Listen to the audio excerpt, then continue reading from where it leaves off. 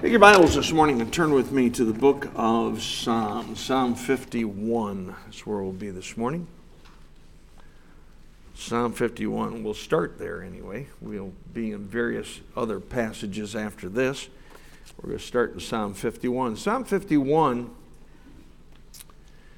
is a prayer that David prayed after his sin with Bathsheba, after ordering the death of her husband Uriah on the front battle lines.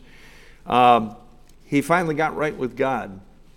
And the thing that sometimes we forget about is that when we're not right with the Lord, we in this case, in David's case, he said, "Take not thy Holy Spirit from me."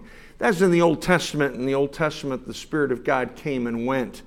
Today, in the New Testament era, in the age of grace, that's not the case. The Bible says when you trust Christ as Savior, that you are sealed with that Holy Spirit of promise. Ephesians 1 says that you're sealed. It says that your body is the temple of the Holy Ghost. The Holy Spirit of God lives within you.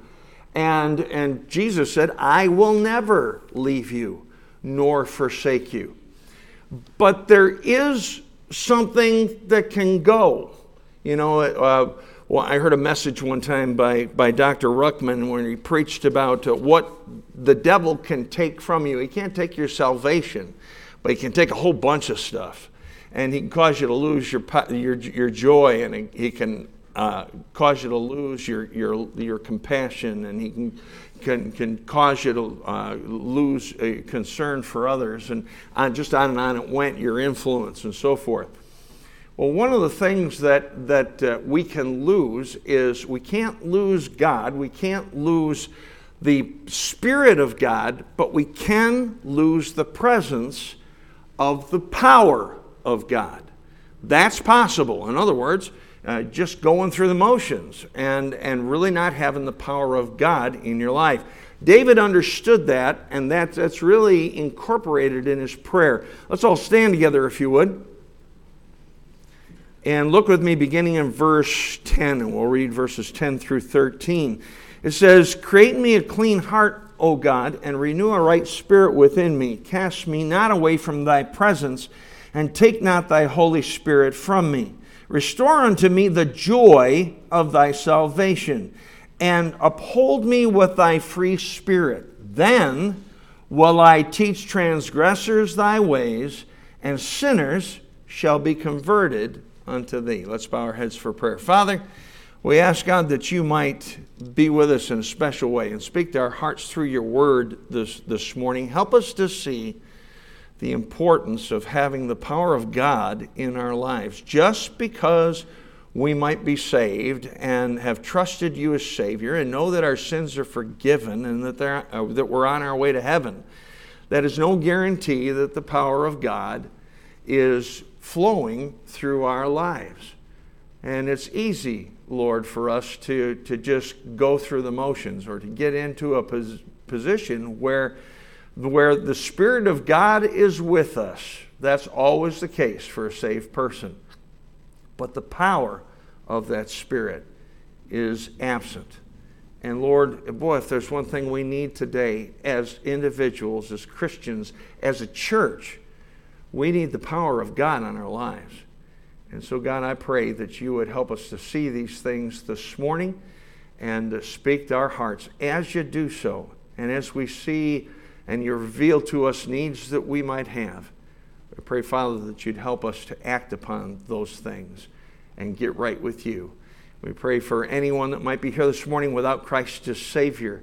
The most important decision that anyone could ever make is believing on the Lord Jesus Christ for the salvation of their souls. God, I pray that if there's anyone here under the sound of my voice, whether it be here in the sanctuary or whether it be online, and they do not know Christ as Savior, God, please work on their heart, and may today be the day of their salvation. For it's in Jesus' name that we pray. And all God's people said, Amen. You may be seated. David made it very clear in verses 12 and 13. He said, restore unto me the joy of thy salvation and uphold me with thy free spirit. Why? Because that had left. That was gone. The power of God was not there anymore. And therefore, he could not do verse 13 in an effective way. Verse 13 says, then will I teach transgressors thy ways, and sinners shall be converted unto thee. What had happened? Well, the thing that happened is the power of God was absent from his life. Take your Bibles and turn with me over to 2 Timothy chapter 3. 2 Timothy 3. And I don't think that there is a passage of Scripture that lately I've heard quoted more than I've heard 2 Timothy chapter 3 in the last, and not only have I quoted it a lot, but I've heard other preachers quote it. In 2 Timothy chapter 3, look with me beginning in verse 1. It says, this know also that in the last days perilous times shall come. I believe we're there, okay? We're living in it. This is not the tribulation. That's something in the future after the rapture takes place. But the perilous times are now. It says in verse 2, for men shall be lovers of their own selves, covetous, boasters, proud, blasphemers, disobedient to parents, unthankful, unholy, without natural affection, truce breakers, false accusers, incontinent, fierce, despisers of those that are good, traitors, heady, high-minded, lovers of pleasures more than lovers of God. And notice verse 5, having a form of godliness, but denying the power thereof. From such turn away. Folks, we don't just want to have a form of godliness. We want to have the power of God on our lives. And it's necessary for us to have the power of God in our lives, especially in these days. There has been, in my lifetime, there's never been a time period that over this last year, I've never seen another year like it, another year and a half like it, where I've seen the amount of confusion that I'm seeing today, the amount of indecision that I'm seeing today, the amount of sin that I'm seeing today.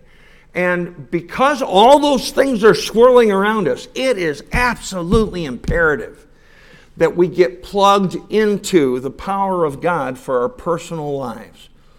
And with that in mind, I want us to take a look this morning at 4 illustrations of people in Scripture that were separated from the presence of the power of God. And these are folks that believed. I'm not talking about someone who has not trusted Christ as Savior. Now, if you're here this morning, or if you're under the sound of my voice on the internet, and you've not yet trusted Christ as Savior, that is the single most important decision that you need to make. You need to realize you're a sinner on your way to hell and repent of your sin and believe on Jesus Christ and trust Him and Him alone as your Savior. You can't do any works. You can't do any baptism. It can't save you. No good works can save you. The only thing that can save you is the blood of Jesus Christ, which cleanses us from all sin. And trusting what He did on the cross and His death, His burial, and then His resurrection, and trusting Him and Him alone as Savior. But if you are saved, it is imperative that the power of God be on your life on a day-by-day basis. And we're going to take a look at 4 people in Scripture that were separated from that power of God because of some things that they did. Take your Bibles and turn to Genesis chapter 12. Abraham is the father of the Jewish nation, and God gave to him promises in Genesis 12, and then gave him a command. And basically his command was, I'm going to lead you and guide you and direct you. I want you to separate yourself from your family, and I'm going to show you where I would have you to go. And so if you look with me in verse 1, it says, now the Lord had said unto Abram, get thee out of thy country and from thy kindred and from thy father's house unto a land that I will show thee. And he says, I'm going to show it to you. He says, I'm going to show you where it is I want you to go. Now, you go down to verse 7, and it says, and the Lord appeared unto Abram, and said, unto thy seed will I give this land, and there builded he an altar unto the Lord who appeared unto him. And the Lord appeared unto him, and he gave him some instructions. He spoke to him. If you go up to back up a little bit to verse 4, it says, so Abraham departed as the Lord had spoken unto him, and Lot went with him, and Abram was 75 years old when he departed out of Haran. So the Lord spoke to Abram, and he moved accordingly to what God told him to do. Down in verse 10, it says, and there was a famine in the land, and Abram went down into Egypt to sojourn there, for the famine was grievous in the land. So a famine hit. He was following God. He was doing what God told him to do. And he finds himself right smack dab in the middle of a famine. And so he looks to Egypt where he can get some sustenance and decides that he's going to go there. Now here's the problem. The problem is God never told him to go to Egypt. God did not lead him there. And he went of his own accord. And rather than trusting God and waiting for God's instruction, he went ahead and moved ahead of God and went down into Egypt. Now, as you study your Bibles, you'll find that Egypt is a picture of the world. And you don't find answers for life in the world. And yet he went down into Egypt. And all the time that he was in Egypt, he never one time hears from God. In fact, the next time that God speaks to Abram is after he's left Egypt. And if you look in chapter 13, look down in verse 14. It says, and the Lord said unto Abram, after that Lot was separated from him, lift up now thine eyes and look from the place where thou art northward and southward and eastward and westward. Up until that point, from the time he left the path that God had set him on and gone down to Egypt and then came back out, in between that time, there was no word from God. There was no leading. There was no directing. The power of God had left his life. And he did not have that power actively working in his life. In Proverbs chapter 19 and verse 2, it says, he that hasteth with his feet sinneth.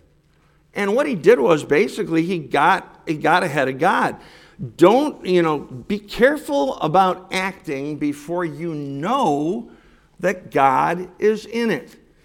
Make sure that you get some direction from his word. Make sure that you are doing what God would have you to do. So many times we simply lose the power of God because we take matters into our own hands. And rather than waiting for God to work in our lives and waiting for God to show himself strong in our behalf, we go ahead and just step out and do what we think is the solution to our problem. And we make mistakes. I've made many more mistakes that have left a lot of wounds and bruises by going too soon rather than being too hesitant or too patient. I'm not so sure being too patient has ever been my problem, and I doubt if it's ever been yours either. But we need to wait for God. We make many mistakes by just acting too soon. Jacob did that. Jacob was going to be blessed by God.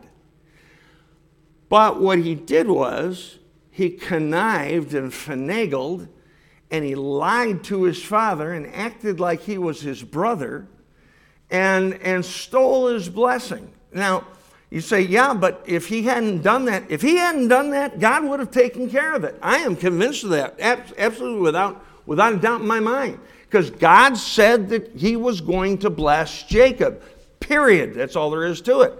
But Jacob took it into his own hands.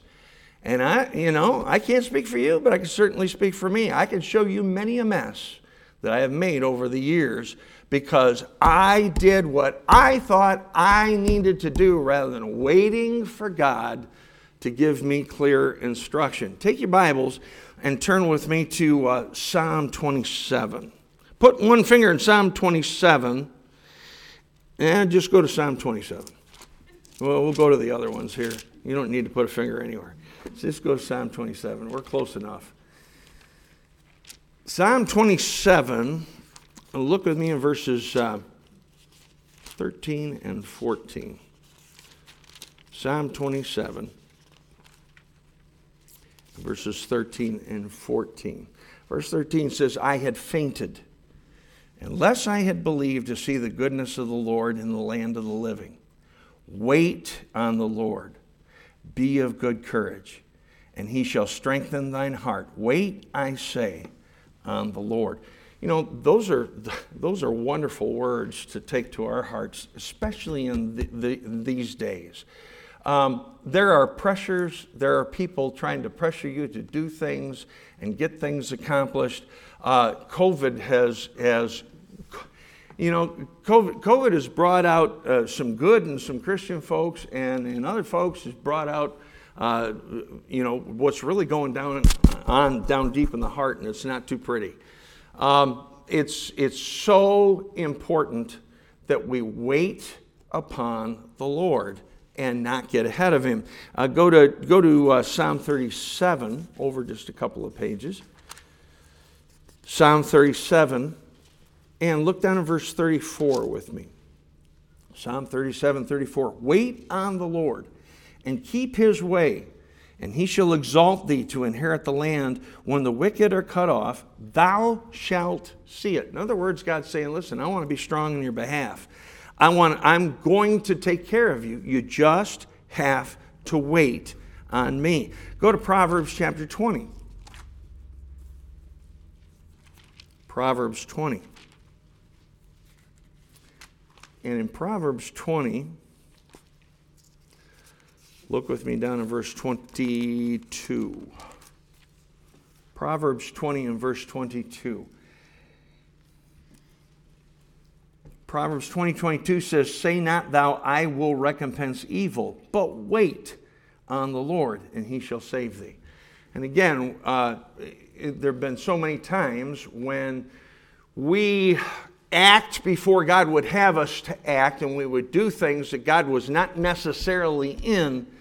And when we do those things, we separate ourselves from the presence of the power of God. Now, I'm not saying we are separating ourselves from God. God says he'll never leave a Christian. He'll never forsake a Christian. He is in you. He will never leave you nor forsake you. But you can be separated from his power. You can't be separated from his person, but you can be separated from his power. Now, you look at what Abraham did, and it looks like he came out fairly unscathed. There was almost a problem with his wife being defiled, but that didn't happen. And God did watch over them and take care of them even in Egypt. But he didn't speak to him, and he didn't have that power. What are some prices that Abraham paid? Well, it gave Lot a taste for the world. And so when he was given the decision of which way to go, he pitched towards Sodom. Well, by the time God was ready to destroy Sodom, he wasn't pitched toward it anymore. He was right smack dab in the middle of it. And he ended up losing some of his family. Really, he lost all of his family in one way or another. And it's because he had that taste for Egypt, that taste for the world. Abram acquired Hagar.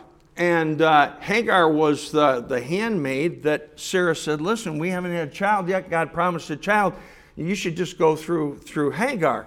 Well, we have Arabs today, and that's the line, because of Hagar. Where'd they pick up Hagar? They picked her up in Egypt. He lost time. And one thing that you can never get back is the time that you lose. When you lose time, you can't get it back. And during that whole time, he did not hear from God. I'm convinced, we talk about the fact that there are times in the Christian life when the heavens seem to be brass. Sometimes that's not God withholding himself just to eventually prove himself strong on our behalf. Sometimes he's withholding his power and his speaking to us because we're not in the right place, because we've taken things into our own hands, and rather than trusting and relying upon him. The second one that I want you to look at, go with me to the book of Judges. Judges, the second fellow that was separated from the presence of the power of God was a guy by the name of Samson. And Samson, to me, is an enigma. On one hand, he had the power of God all over him, but then the power of God just totally left him. And God was very patient. You hear people talk about, God in the Old Testament was impatient with his people, and he was hard on folks. And you're not really. A person who starts talking like that, they have not read the Scriptures. The truth of the matter is, God was extremely patient with Israel. God was extremely patient with Samson. And he dealt with him and worked with him and tried to get him to go in the right direction. And finally, there was just a line drawn, and he'd gone too far, and he stepped over the line. Here's the thing. Be careful. God will be patient with you. God will be patient with me. But there's a point where he says, look, you're not paying attention. I'm drawing the line. You say, preacher, where is that line? It's different for each person. And if you go to somebody's life and say, oh, I see where the line was. The line was here. It might have been the line for Samson. It might not be the line for you. The line might be a whole lot closer than it was for him. So be careful of that. But look with me in Judges chapter 16. And Samson goes through a whole bunch of things in his life, and he ends up in the lap of a harlot. And she tries to get out from him the source of his strength. And in Judges, and he was a Nazirite, taking a Nazirite vow, and therefore had never cut his hair. In Judges chapter 16, look in verse 15 with me, if you would. Judges 16, get on the right page here, verse 15. It says, and she said unto him, how canst thou say, I love thee, when thine heart is not with me? Thou hast mocked me these 3 times, and hast not told me wherein thy great strength lieth. And what he did was, she asked him, where's your strength lie? And he lied to her. He lied to her 3 different times. Verse 16, and it came to pass, when she pressed him daily with her words, and urged him so that his soul was vexed unto death. That means she nagged him to death. That's what that's talking about there. She just bugged him so much, it was his soul vexed unto death. Verse 17, then he told her all his heart, and said unto her, there hath not come a razor upon mine head, for I have been a Nazirite unto God from my mother's womb. If I be shaven, then my strength will go from me, and I shall become weak, and be like any other man. And when Delilah saw that he had told her all his heart, she sent and called for the lords of the Philistines, saying, come up this once, for he hath showed me all his heart. Then the lords of the Philistines came up unto her, and brought money in their hand. And she made him sleep upon her knees, and she called for a man, and she caused him to shave off the 7 locks of his head. And she began to afflict him, and his strength went from him. And she said, "The Philistines be upon thee, Samson." And he awoke out of his sleep and said, "I will go out as other times before and shake myself." Now this next sentence is one of the saddest sentences in all of Scripture. It says, "And he wist not that the Lord was departed from him." He had no idea that the power of God had been separated from him. And what it was that Samson had unconfessed sin in his life. And he played with it, and he played with it, and he played with it, and finally he crossed the line. And when he crossed the line, he got his hair cut, and the presence of the power of God left his life. And you don't find anywhere in Scripture where there's really a heartfelt, repentant prayer by Samson. He lived to please himself. And he defied his parents. He told his parents, he pointed to a heathen girl and said, "Get her to me to wife." He defiled his body. He touched a dead lion and broke his Nazirite vow. He played with sin over and over again. And here he's in the lap of a harlot. And when he did that, he crossed the line, and God said, "Okay, I'm done dealing with you. I'm done being patient with you. The presence of the power of God is taken from you," and he lost it. In 1 Corinthians chapter 11 and verse 31, it's a chapter that deals with the Lord's Supper.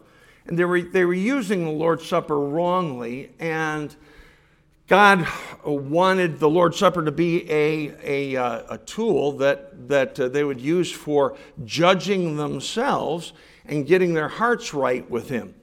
And the verse says, "If we judge ourselves, we shall not be judged." Well, the problem is that Samson was given the opportunity to judge himself, and he didn't. And so therefore, he was judged, and he lost the power of God in his life. What price did he pay? Man, he paid a huge price. He lost his strength. He lost his eyesight. He lost his liberty. He was taken, and he was bound, and he was turned basically into just the job of an animal, of grinding meal. He lost his liberty. He lost the ability to be used of God. He lost his ministry. He lost his testimony. And eventually, he ended up losing his life by pulling everything down upon him and also the enemies of Israel. But the point is that because he played with sin, there came a point where God drew the line and said, "Okay, that's it. The power of God is being removed from your life." And he lost all those things because he lost God's power. Go with me to 1 Samuel chapter 3. Here's another one. And each one of these is drastically different. Abraham was nothing as an individual, was nothing like Samson. And Samson and Abraham were nothing like the man we're going to look at right now. His name is Eli. 1 Samuel chapter 3. 1 Samuel chapter 3, look in verses 1, 2, and 3. It says, then, wrong book, hang on. Let me get on the right page here.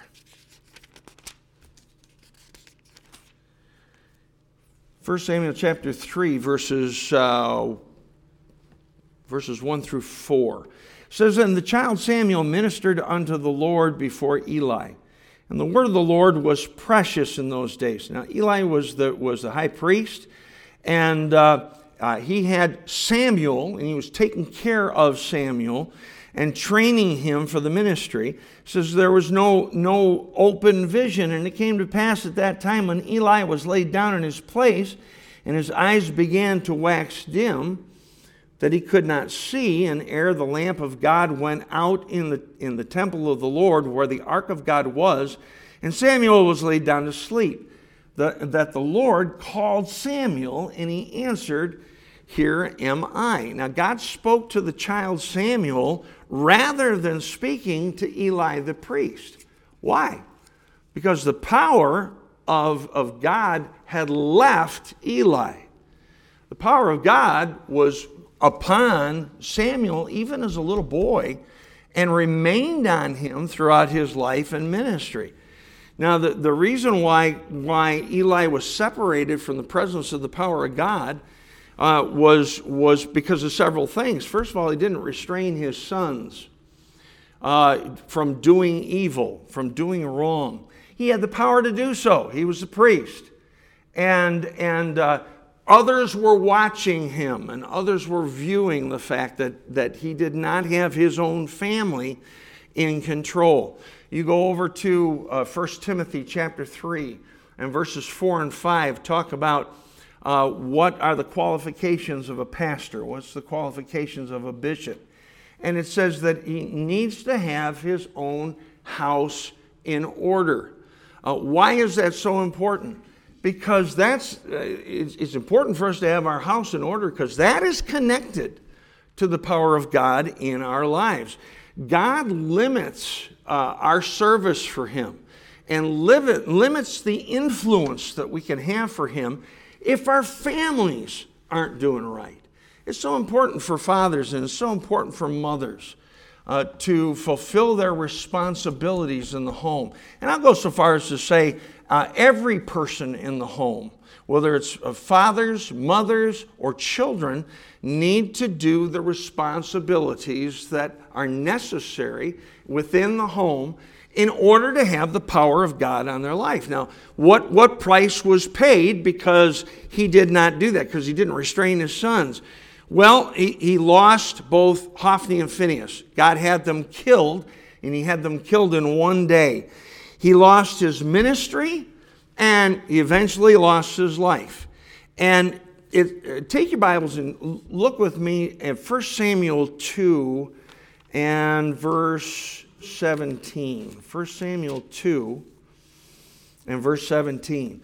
Wherefore the sin of the young men, that's his two sons, was very great before the Lord, for men abhorred the offering of the Lord. They abhorred the offering of the Lord because of his two sons, because of what they were doing with it, because he would not restrain them. And anytime that happens, not only is the power of God lifted from our lives when we don't maintain our responsibilities, but it also affects others, and it causes others to have a skewed idea or skewed impression of the Christian life and what God can and will do if we'll allow him to do so. The fourth one I want you to look with me at this morning is over in your New Testament, and that's in Luke chapter 2. And in Luke chapter 2,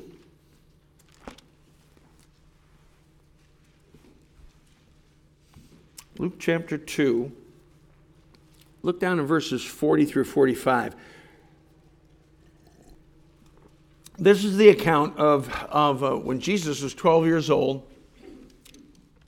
His parents went to Jerusalem, and they worshiped there, and then they went to leave, and when they left, Jesus was not with them. He stayed in the temple, and they did not know that. And they thought he was with them. And then they found out later that he was not. And in Luke chapter 2, look with me down in verse 40. Luke chapter 2, verse 40. It says, And the child grew and waxed strong in spirit, speaking of Jesus, and filled with wisdom, and the grace of God was upon him. Now his parents went to Jerusalem every year at the feast of the Passover. And when he was 12 years old, they went up to Jerusalem after the custom of the feast. And when they had fulfilled the days as they returned, the child Jesus tarried behind in Jerusalem, and Joseph and his mother knew not of it. But they, supposing him to have been in the company, went a day's journey, and they sought him among their kinsfolk and acquaintance. And when they found him not, they turned back again to Jerusalem seeking him. They thought he was there, but he wasn't. You ever thought you had the power of God? You thought you had the presence of his power in your life, and then you realize, wait a minute, it's not there. We have, again, that goes back to that verse. It says, having a form of godliness, but denying the power thereof. Why did they lose the presence of the power of God? Why did they lose the presence of Jesus? He was there in the temple rather than with them on the road. Well, first of all, I think serving became routine to them. They were going through the motions. They were doing what they knew that they were supposed to do, had to do, and they weren't really paying attention to God. Isn't it something that is very easy to fall into? Is to go through the motions, come to church, read your Bible, pray, give, spend time witnessing, and just becomes a routine, and we forget that we so desperately need the power of God while we do all those things. And, it says in verse 41 that they went every year. It says in verse 42 they went after the custom. And it says in verse 43 they had fulfilled the days. So they were doing all the things that they were supposed to do. But they had lost the sense of the presence of God in their lives. And Jesus was still in the temple. They assumed that they were doing the right things. And you can do the right things, but not have the presence of the power of God in your life. And when they finally did look for him, they looked for him in the wrong places. And often we do the same things. We look for the power of God to be restored, and God wants us to look at something particular in our life that needs to be taken care of, and we look in the wrong places.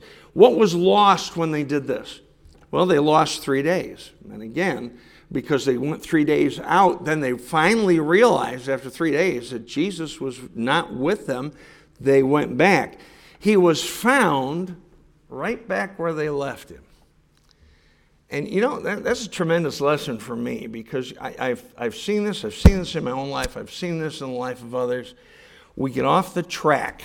We're going down the road. We're going the right way, in the right direction, with the right heart, with the right spirit.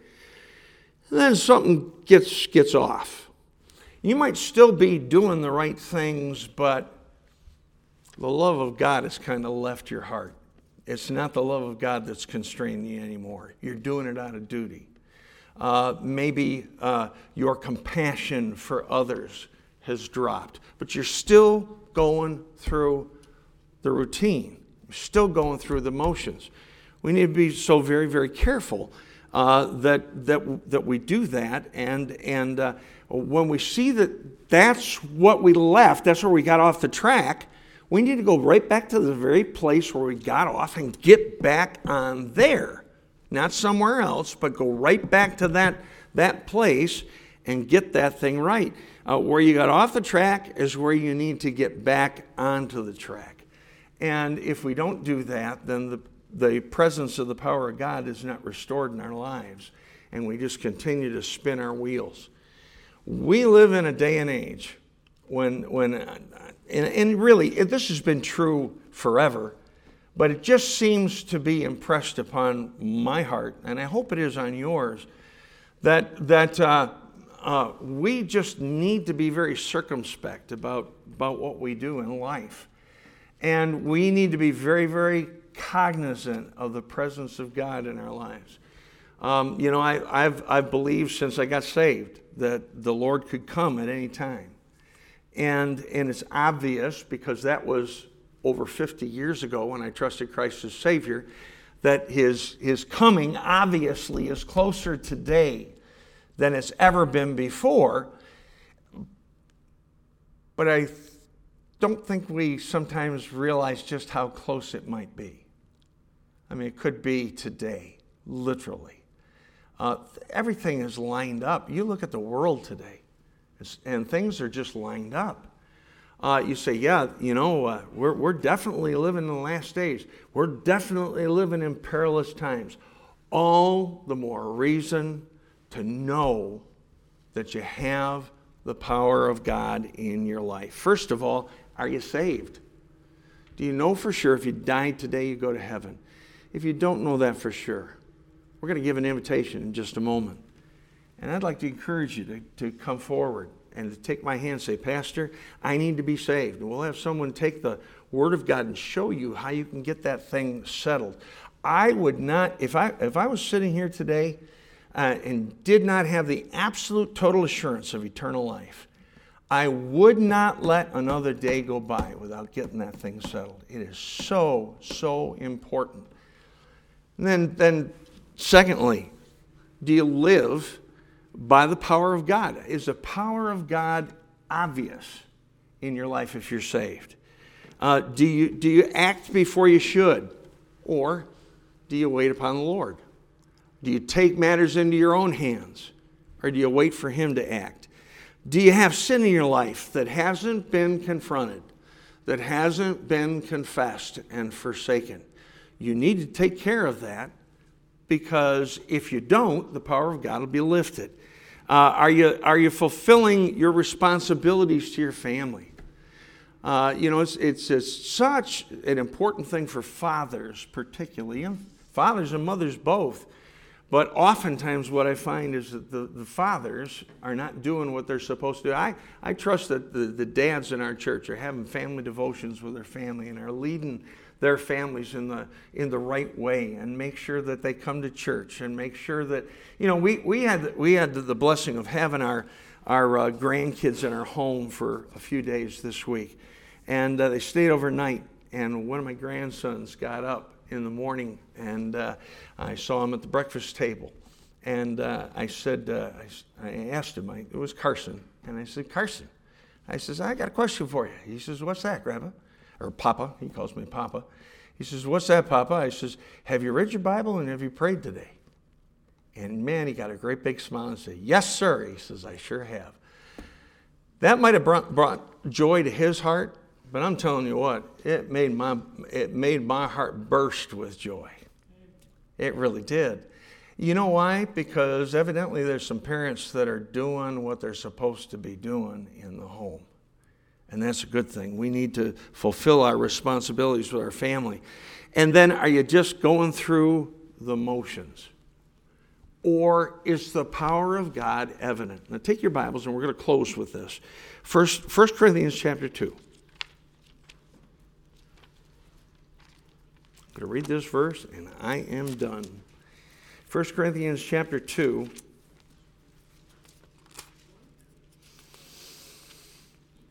And look with me in verses 3 through 5. This is the Apostle Paul speaking. Apostle Paul never claimed to be a great orator. He said he had problems with his speech. He never claimed to have a strong physical presence. He was very weak at times. And yet, I don't think there's any doubt that the power of God was all over him. And you look with me in verses 3 through 5. It says, and Paul's speaking, he says, I was with you in weakness and in fear and in much trembling. And my speech and preaching was not with enticing words of man's wisdom, but in demonstration of the Spirit and of power, that your faith should not stand in the wisdom of men, but in the power of God. My last question for you this morning.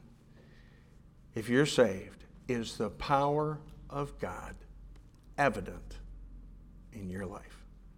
Let's bow our heads for prayer. Heads bowed, and eyes closed, no one looking around. I'd like to ask a couple of quick questions. First of all, do you know for sure if you died today that you go to heaven? Are you absolutely positive that you have been saved, that the Lord Jesus Christ has forgiven you of all your sins and given you eternal life because you realize you're a sinner on your way to hell, and you trusted Christ and Him alone as your Savior. If you know that for sure, I wonder, with heads bowed and eyes closed, if you just raise your hand as a testimony of that fact. Say, preacher, here's my hand. I know for sure I'm saved because I've trusted you as my personal Savior. All right, thank you. You can put your hands down. How many of you would be just as honest and say, preacher, I'm not sure about that.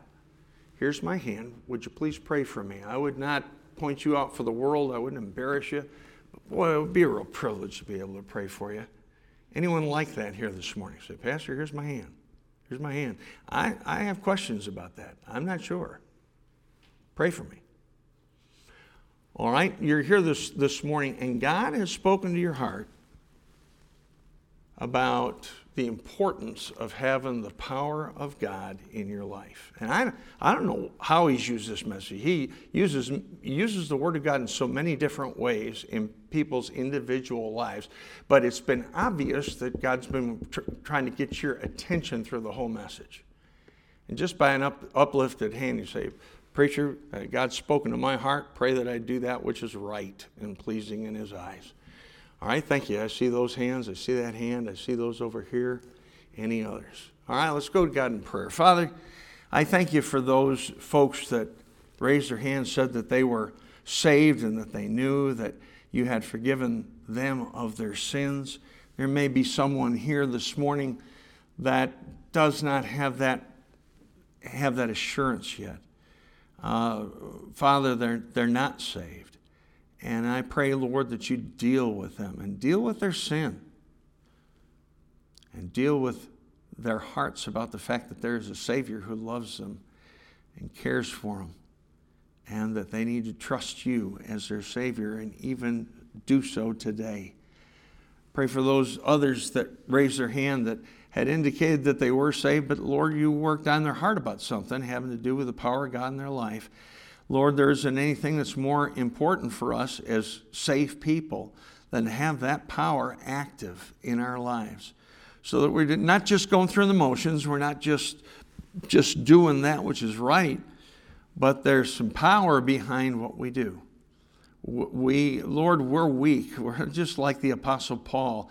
Our speech isn't good. Our physical strength is not what we'd like it to be, but Lord, if we've got the power of God, we've got what it takes to get the job done and to please you and to honor you in our lives. I pray for those folks that raise their hand that this morning that they would get some things taken care of, that you deal with their hearts and deal with their lives. And Lord, may you get the honor and you get the glory through every decision that's made today. We'll be careful to thank you and praise you for it. In Jesus' name we pray. Amen.